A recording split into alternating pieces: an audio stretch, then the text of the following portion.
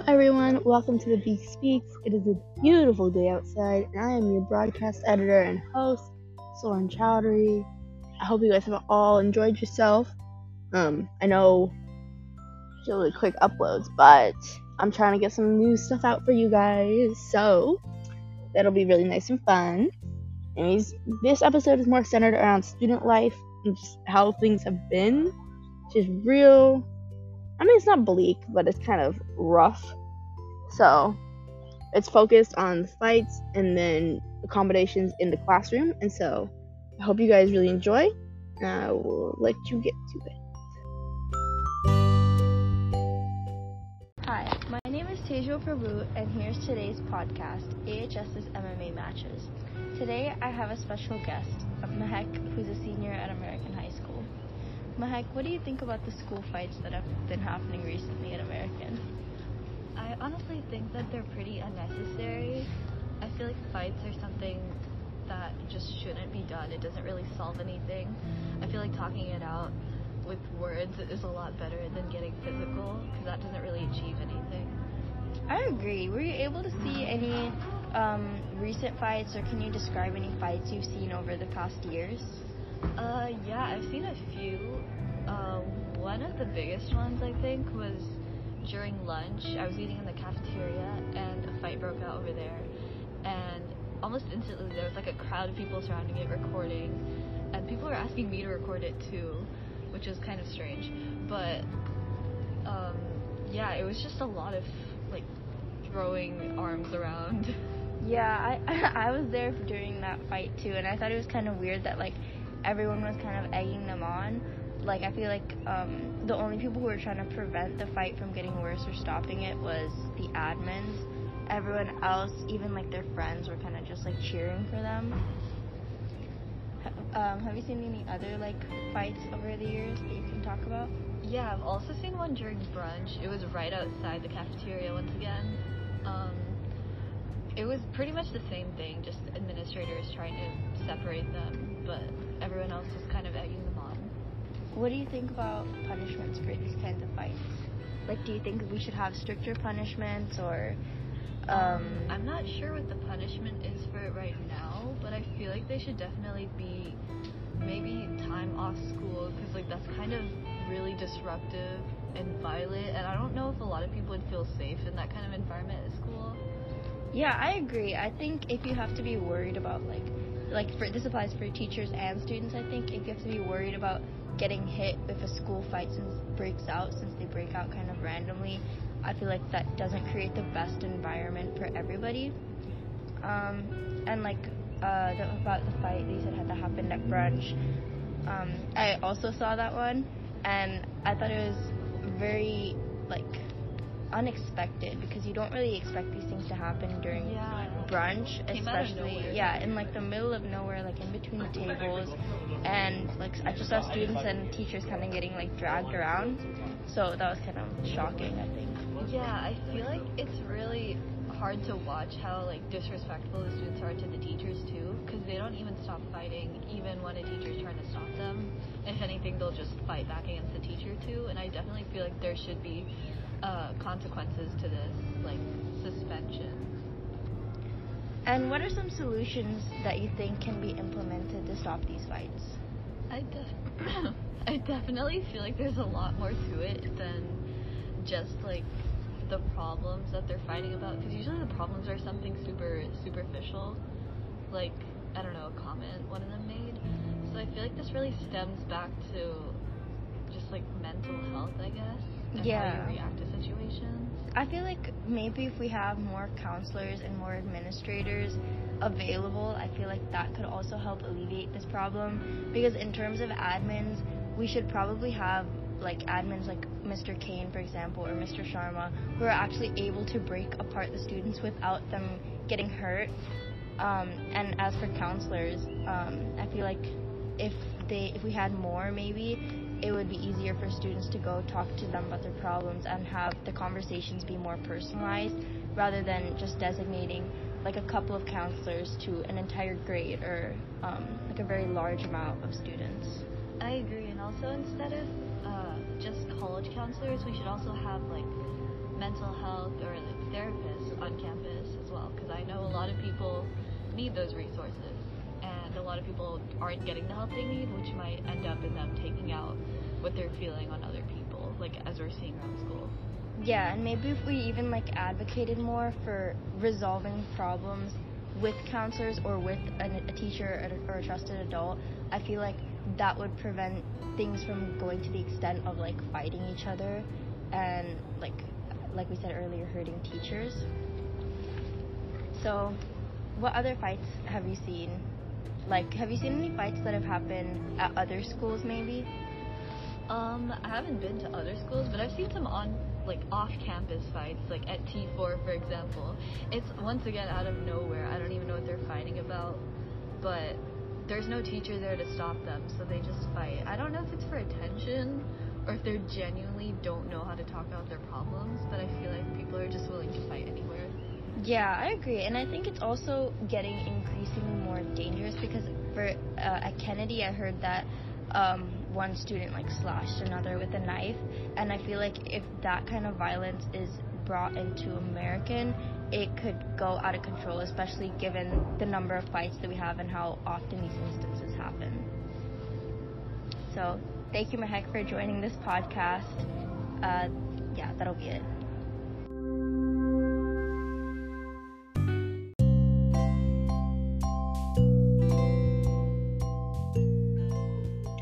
Thanks, Tejal. That was really insightful.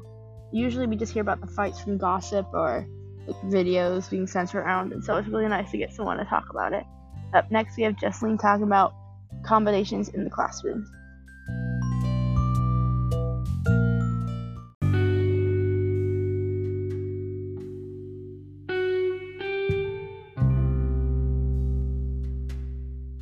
Hi, my name is Jesseline Sandu, and I'm a senior here at American High School. And today, this podcast episode is kind of just going to be about how students who don't have 504s or IEPs, like those kinds of accommodations, like how accepting teachers are towards those students. And I interviewed two teachers here at American, actually, Miss Johnson, who is an English teacher and an ERWC teacher for seniors, and Mr. Ben, who is a physics in the universe and AP physics teacher here as well. I kind of wanted to get people, like teachers from like two different departments, like the arts, kind of like the English language arts, and then just like science, and see like how they differed as well, like, and their opinions regarding being like, how do I say this? Like being accepting towards students who may not have the paperwork to show that they're struggling. Before we start though, I feel like most people don't really know what a 504 plan is or what an IEP is, so let me just explain that real quick. So a 504 plan is a written plan that describes the educational and related aids and services that a team or like at the school, like a principal or like a therapist, doctor, whatever, determines the student's needs to receive this accommodation.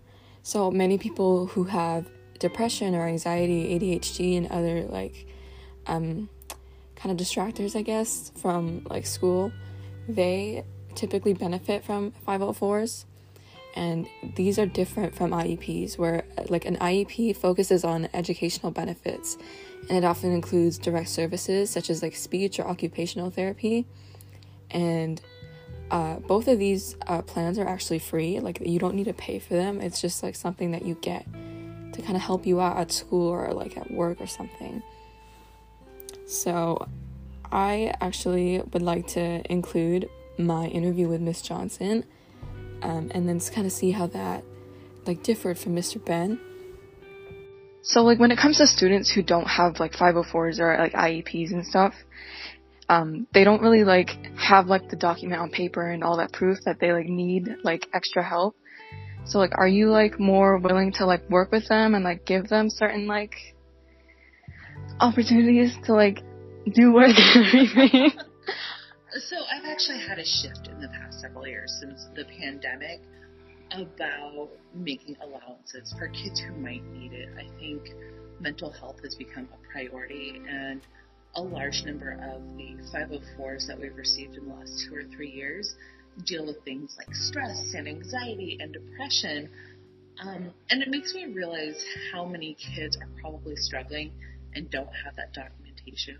So in my class, I've taken a lot of those accommodations, like extra time on assignments when requested, or needing to take a break to like center oneself, and actually built them into my classroom policy. Mm-hmm. So, for example, if you are just overwhelmed with so much stuff or something happened in your family, if you send me an email or if you mark on Google Classroom that you need more time, that extension is automatically granted, right? As opposed to 5 years ago when I was like, yeah, that sucks.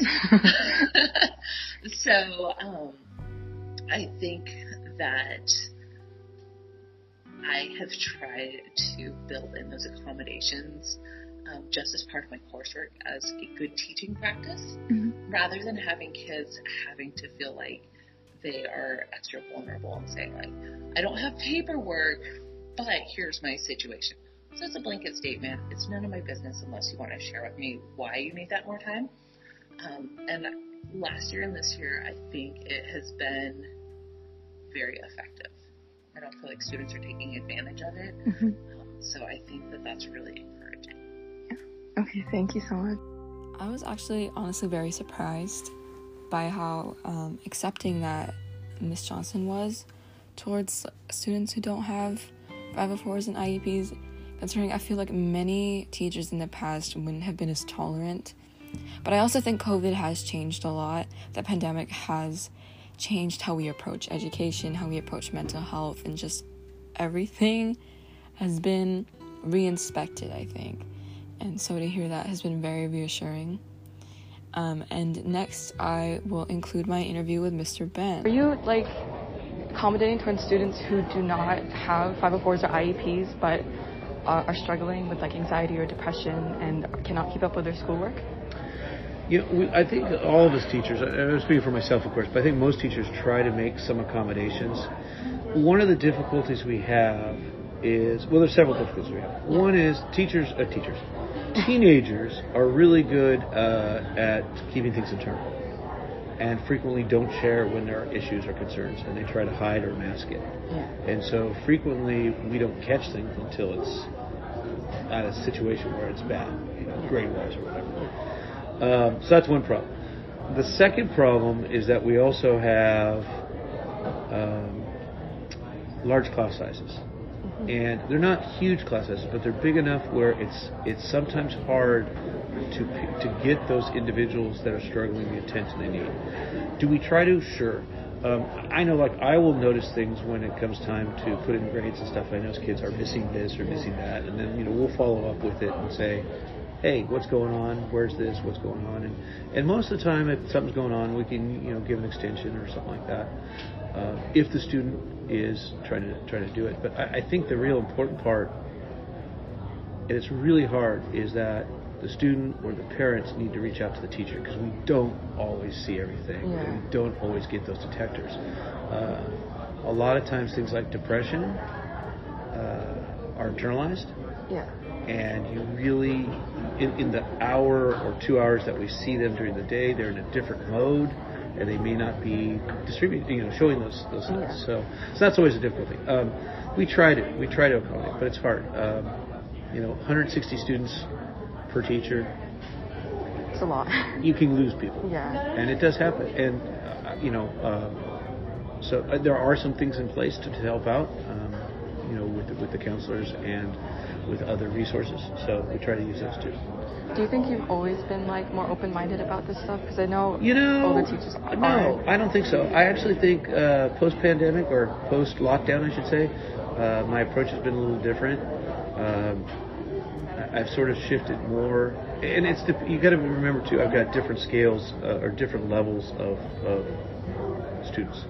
I've got AP students, and I've got general ed students, and they're the same people most of the time, but the intensity for the AP is such that there are definite hard and fast deadlines and definite criterion that need to be met. With the general ed population, I think there is a little bit, I think the one thing that the pandemic lockdowns taught us is that there is, if we're looking for learning and we're looking for mastery, and we want students to master a subject, sometimes that means giving extensions or working around or doing alternate activities. But that also means, too, that students need to understand that if you're in one of those situations where you're working in that situation, that doesn't automatically mean your grade's going to be an A. Yeah. You still have to work for it. You still have to do stuff. But yeah, I think we've all changed a little bit about the way we approach things.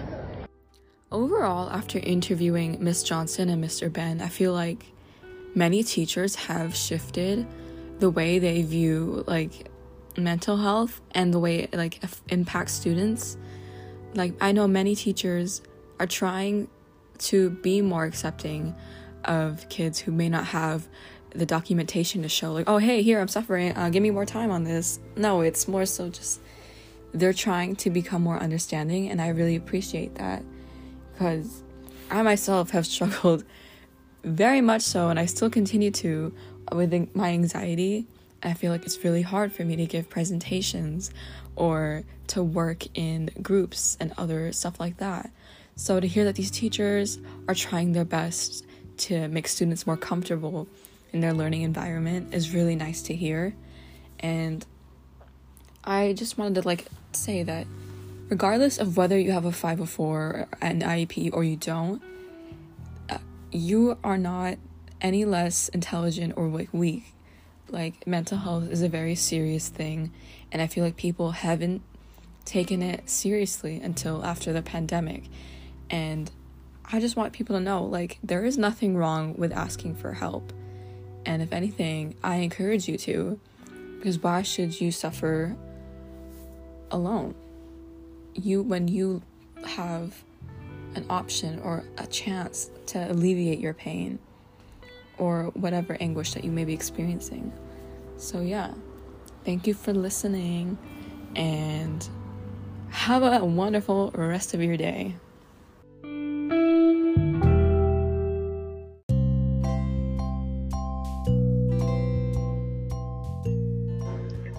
Thanks, Jocelyn, for that segment.